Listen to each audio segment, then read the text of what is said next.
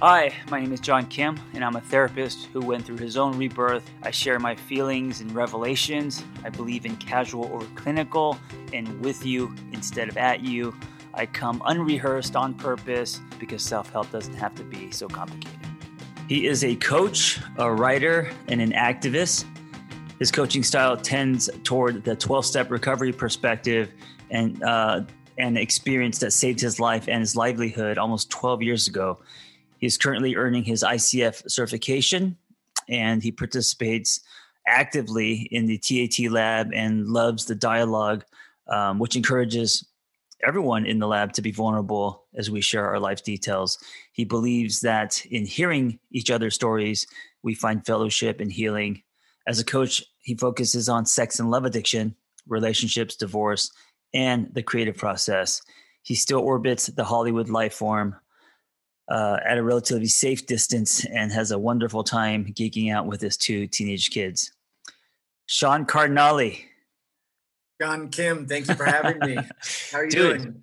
I'm doing really well. You know, you are now officially, I think, my oldest friend. I'm not talking about your age, but the friend that goes back the farthest. Yeah. I mean, I was going to say MC, but you go further, man. You go back, man. You were there when I was married. Holy Dude, shit. Canteen, the Hollywood Canteen. Yeah. You were there when you were there at the height of hip hop 2001.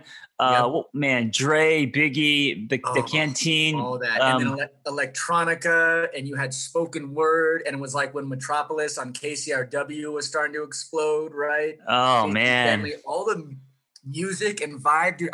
I have very fond memories of the era that we met in, John Kim. I mean, it's we both sort of stepped away from exactly that lifestyle, of course, especially you. Yeah. But I have very fond memories, man. I really going to your place back in the day. If anyone doesn't know, John Kim owned this hot spot right in the heart of Hollywood called it was a Hollywood Canteen, right? Yep, it was a Hollywood Canteen. And there was like an aerospace, or what are they called? Airstream. Airstream was inside, and there was grass on the dance floor, and you had spoken word events that I was hosting. And when he means grass, he's not talking about marijuana. He means literally a lawn. Lawn. Yeah, lawn. Like it was outside, inside. And you know what I think about that, man, overall, is it was a good growing experience. And it reminds me of a little slice, like I got my own little slice of swingers life, you know? Not swingers like 70s Key Party, swingers, the movie with Jon Favreau and Vince Vaughn. So thank you for that. It was a good era, man. We were in our late 20s, dude. It was early. It was a good era, and it ended at the perfect time. You know, I mean, I'm glad I didn't end up becoming, 47-year-old washed up club guy. And if you're listening and you don't know my story, it wasn't. What happened was my parents bought this Italian restaurant after selling their Popeye's chicken. And it was basically their life savings. So it was a little mom and pop shop Italian restaurant in the post-production area of Hollywood. And the lunches were great, but the nights were dead. And so I met this club promoter, and it was originally opened by Richard Branson. So it was really cool. Yeah, that was his clubhouse. And so everything inside was Art Deco, and it was stunning, right? But Hollywood at the time was just kind of a shithole. It was an armpit. And so this promoter was like, I could turn this into something. And we were kind of desperate, and my parents just trusted me. And so we're like, do it. And this is when, Paris Hilton was a big deal. This is before the Kardashians. Right. And you know what? Within 3 months, we put in a Shark Tank, and we did all these crazy things. Right. He blew that shit up. And for about 6 months, it was very scenic. And this is where, John was coming around, and we had a lot of other friends coming around. And this is where you had the, 400 people outside and about 40 people inside. Right. Exclusivity. It had to look exclusive, like you take it in. Yeah. But if you pull the curtain back, I was a struggling screenwriter. Sean was also screenwriting. And the memory I have of Sean is not that whole club thing, but we would meet in the Valley at a little coffee shop called Lulu's. I think it was called Lulu's. Beehive. And we try to make each other accountable so we could put in our screenwriting hours. I did not have kids, to be fair, but every time we met, I remember I would be typing, and I would look up, and Sean would be knocked out. He would be sleeping, sitting up sleeping. And I would think, dude, every time we write, like he's not getting anything done.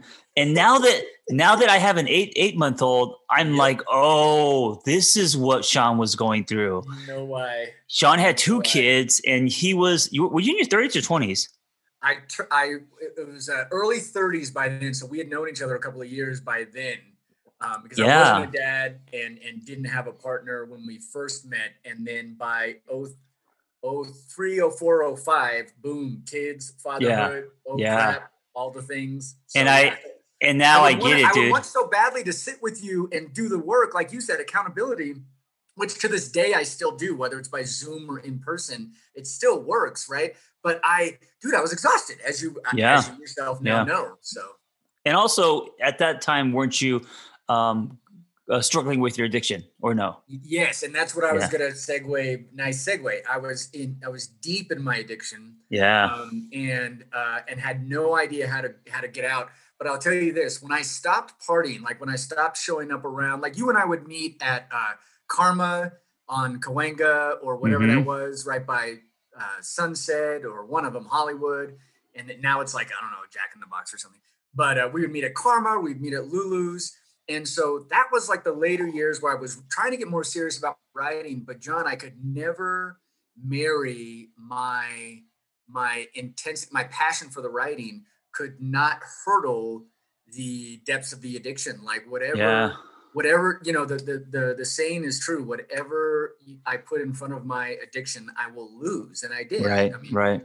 So it was tough, man. It was, and I was going to say that when I stopped hanging around your club and with, I won't name names, but other folks we were hanging out with, it was 2002, and I'd partied hard for 2 years. Totally don't regret it to this day. Not even to this day in sobriety do I regret it. I was with good friends. I was with you and that whole posse. But in 2002, Cinco de Mayo, I was sitting there. Everyone's in the next room. I had a Marina Del Rey apartment. Everyone's in the next room, like 15 people in our living room, just blowing it up, right? And I went to my bedroom and I sat there and I just took a breath and I was like, something's wrong. I don't want to party anymore. So I can, and thankfully, I'm not addicted to drugs or alcohol or prescription pills or anything like that. And my family, I come from alcoholics, but it was the porn and the unsafe sex and the unhealthy relationships. That was my go-to. That was my act out. Yeah. And so I was sitting there and in my room and I was like, something's wrong. And it was Cinco de Mayo, right? Where all of California, half the country practically just explodes in like partying and beer and, and all that stuff. And I just wasn't feeling it. I was like, what is this? And it would be it was 2008. So it'd be another 6 years and moving from LA to Albuquerque, New Mexico, where I would finally hit rock bottom. Marriage is like totally just being, immolated, just totally just destroyed. My parenting's jacked up. My partnering's jacked up. And I called sorry, I totally hijacked the conversation, but I called my therapist back out in LA, back where you were. She was in Beverly Hills, Karen, Brian. And to this day, I'll never forget this, man.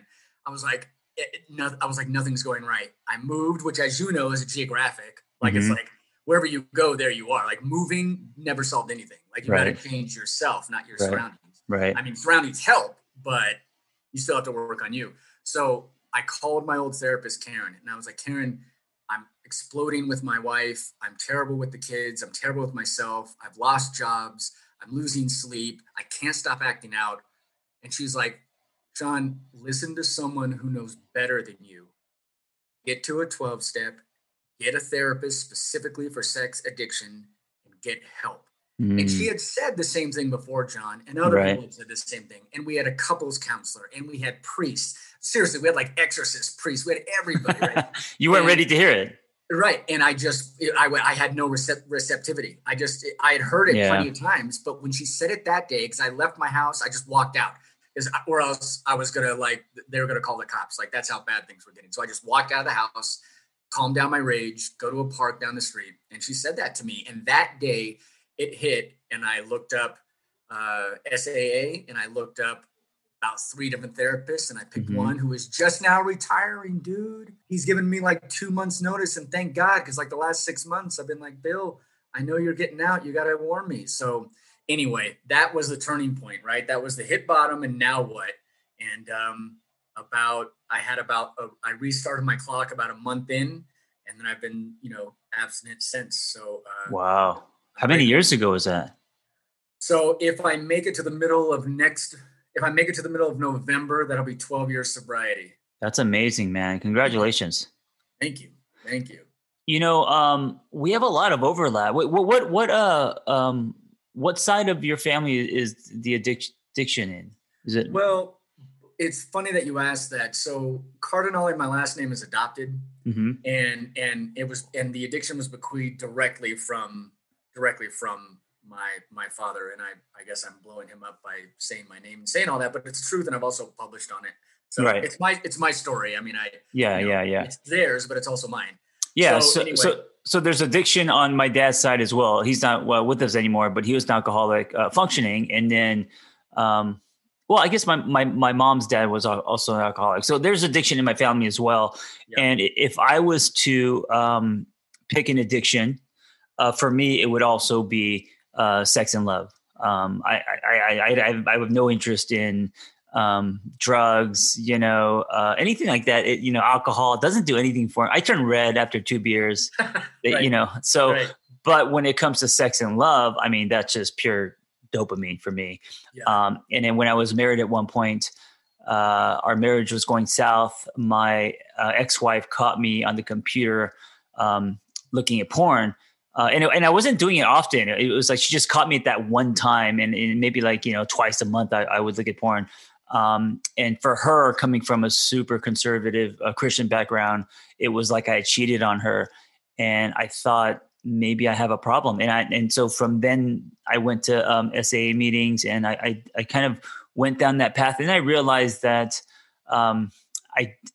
according to the definition of addiction, and maybe everyone has a different one, but for me it was like, is what you're doing, the love and sex, is it out of control? Is it are you spending money on it? Are you not able to run toward your own true north or build a healthy life because of it? And that wasn't the case. So after doing a lot of meetings and therapy, I kind of decided, I am highly sexual, and it definitely is on my that's the devil on my shoulder for sure, but I never fell into an active addiction with it. Yeah.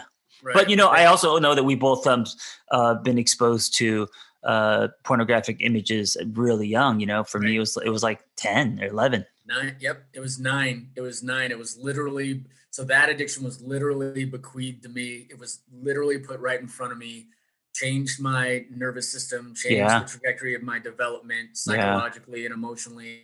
And, John, I will say as sort of a positive note, since we're sharing kind of the darker stuff, but as a positive note, when I'm at my most sublime, right, when I'm having conversations like this with you, when I'm in my coaching sessions or the group sessions on TAT Lab,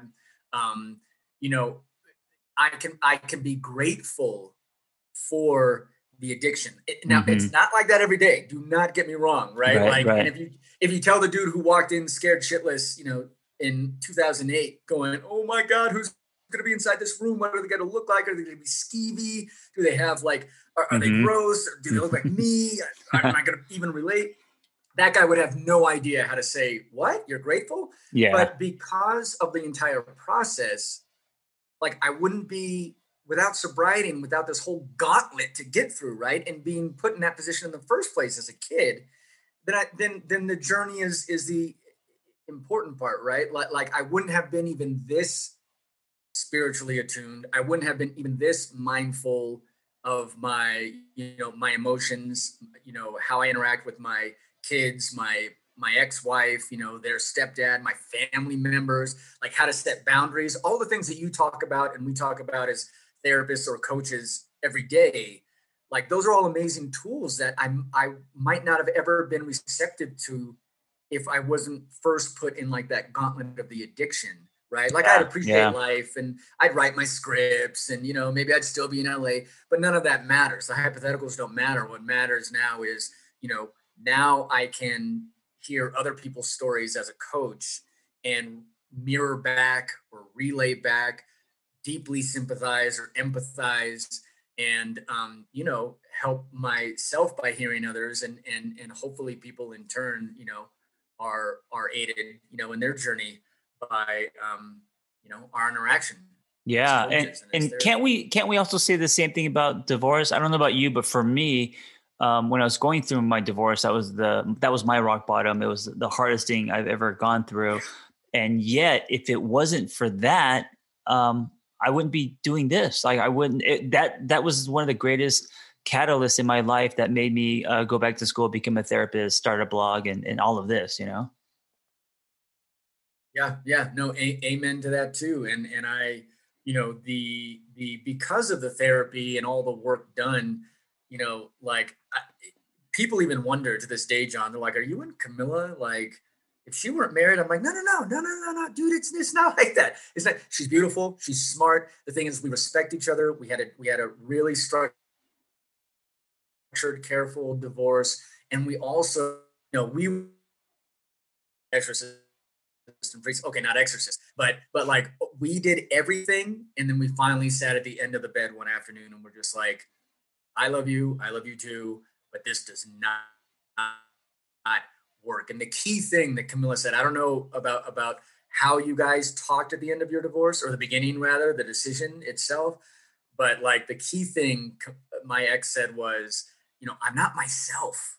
Mhm. Even with all the work that we do, it just I don't react like my and you being in a relationship and divorce and couples expert and all that, probably have plenty to say about that. But that was such a key thing, man, because we did everything we could, and then when there was nothing left, we were like, okay, now we can peacefully part ways. And so Yeah. I'm blessed with that. Yeah. Yeah, many divorces don't end that way. So I think you're really lucky that um, yes, it may have been sad, but it wasn't a toxic ending. You know. Right. Yeah, we were very conscientious, of the kids, right? Because Right. really, Right. who knows how much we'd be in touch without the children between us, connecting us. At the same time, we did get to a place of respect. We got out of the resentment that resentment is just like acid, it's Yeah. like Yeah. just burns through you. And so we were able to work through a lot of that, still respect each other, because we really have a lot of compassion, John, for the couples who literally, dude, sit on other side of the gym. Right? They won't even sit next to each other while they're watching their kid Right. going to. Right.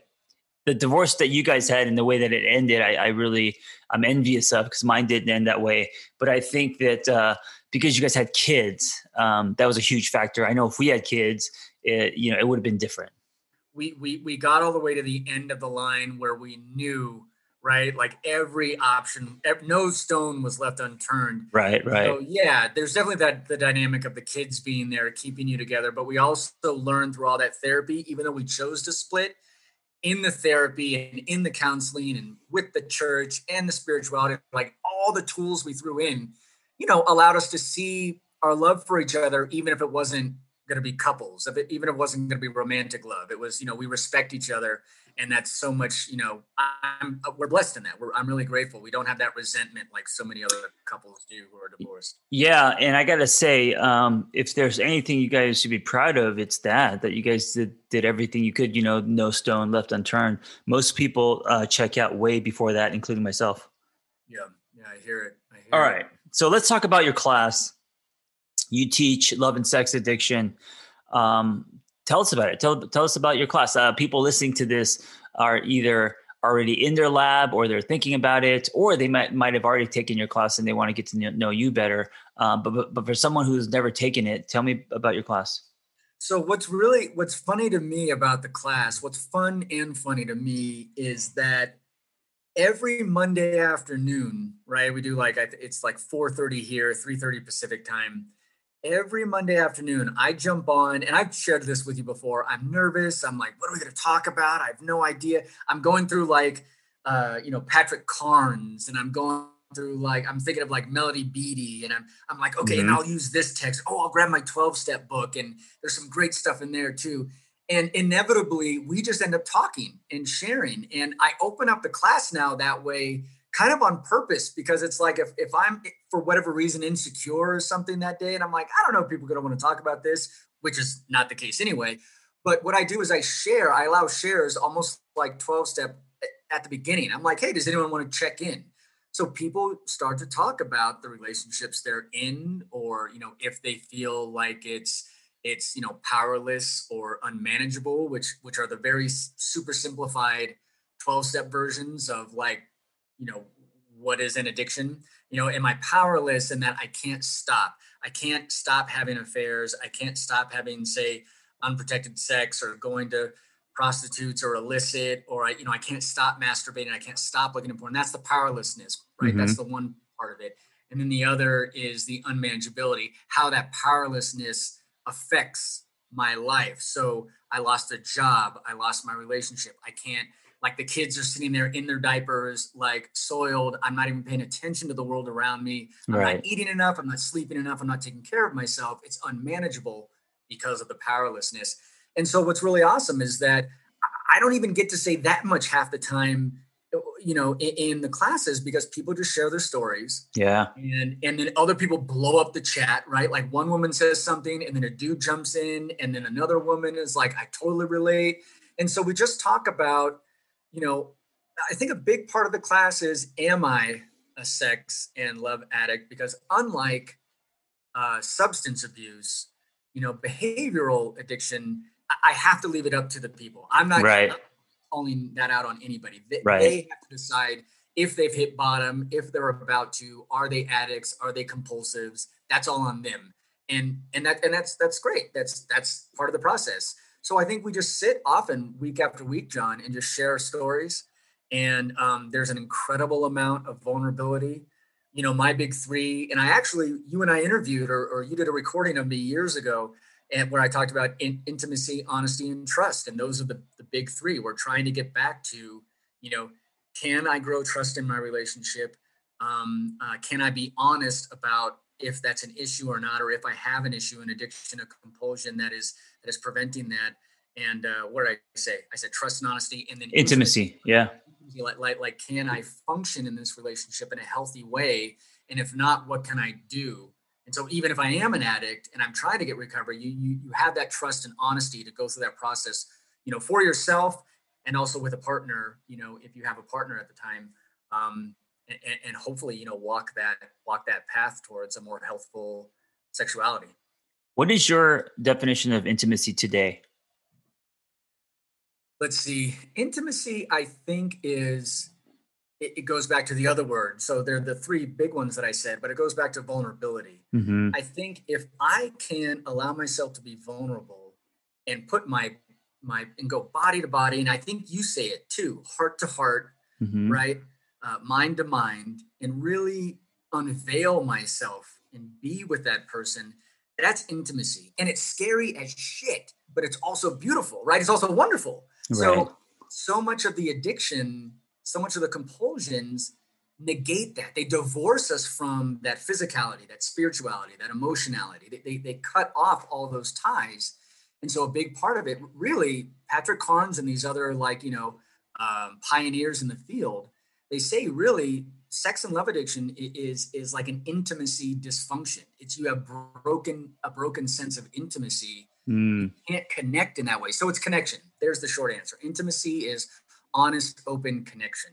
And that's the tough part, right? Like, I have to be, it's the paradox. I have to be vulnerable to feel strong, right? I have to, like, be totally willing and open to then have the strength and the feel the bond of the relationship, of a healthy relationship. Yeah, I think a lot of people think intimacy just means getting naked. Intimacy means, strong sexual chemistry, but sometimes we get naked to hide. Sometimes, the skin hunger and all of that, the hot sex, the crazy sex, the pornographic sex. That's we use it as a shield. We use it to not be truly intimate. Yeah, You know. I mean, dude, this is maybe TMI, but I mean, I've been there. Maybe you have. I've been like the spring break crazy, whatever. Dude, I was nowhere in that room. I wasn't even in that country at the time. Right. So yeah, I was there physically and it was like crazy and it was like, man, it's a party, but it's not.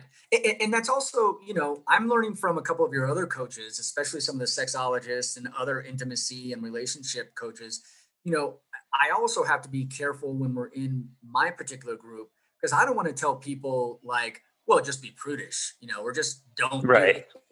It's not about going to the opposite extreme. Right. Right. It's about healthy sexuality. You can be in a BDSM, you could be whatever your thing is, but as long as you're not, uh, breaking your own mores or boundaries or your own sense of, integrity, and you're doing that, openly and honestly with a partner. I mean, it's we can have all these conversations, but yeah, just the physicality doesn't mean anything without, that's not true intimacy. I thought Yeah. you were going to say, you can do the skin thing, but you have to have sort of like emotional nakedness, right? Or psychological, you know, nakedness. You have to be open in that way. Yeah. Absolutely. So, I like, I talk a lot about doing life with someone instead of at someone or around someone. So that's awesome. that's always been kind of my thing. And so intimacy means doing life with someone, and you can't do life with someone unless you are vulnerable, unless you're showing yourself. And it doesn't matter if we're talking about how your day went or dreams that you have. When you are an addict, you're doing life around. So you're hiding your addiction, you're not being honest, you're pretending, you're disconnecting, all of that. And also maybe sometimes you're doing life at, controlling, Yes. blaming, but you're definitely not doing life with. Oh yes. Oh, I do. I sloughed off so much of my stress. Vanessa, your wife and a therapist too. Her codependence class. I refer so many people in my class to hers, and to go see your couples one if they want, and to go see Danae in relationships and Hmm. singlehood. I'm like, just investigate. Go out to all the TAT labs that speak to you because they can all overlap and inform one another. And so, like Vanessa's, saying codependence one day is an addiction. I was like, well, duh, there's CODA, there's Codependence Anonymous, there's all. I'm like, yeah, it's all part of that. Like, am I hiding something? Am I deflecting, because I'm holding, it's like, who's the guy in Lord of the Rings, man? Smeagol, my precious or whatever. Yeah. It's Yeah. like the addiction is that little, you're holding on to that precious ring or whatever, and Mm, a secret, and just keep it to yourself, and that just builds up the shame and the resentment and the insecurity, and then you're lying, and then blah blah yeah. blah blah blah. So, but if it's the opposite, like you're saying, if we're just open and we're with someone and can share our highs and our lows, then hey, there's the good stuff. Yeah. Here's what I love about your class. Because it's sex and love addiction, right? When you are going to meetings, if you're going to just a SAA, sex addiction, sex anonymous meeting, it's mostly with men, right? Yep. And then when you go to a addicts anonymous, It's LAA, yeah. yeah, it's mostly women. I love that you have both genders. I love that you've become a bridge and that you're creating a dialogue that reaches everyone, and that you're throwing a bigger net, a wider net.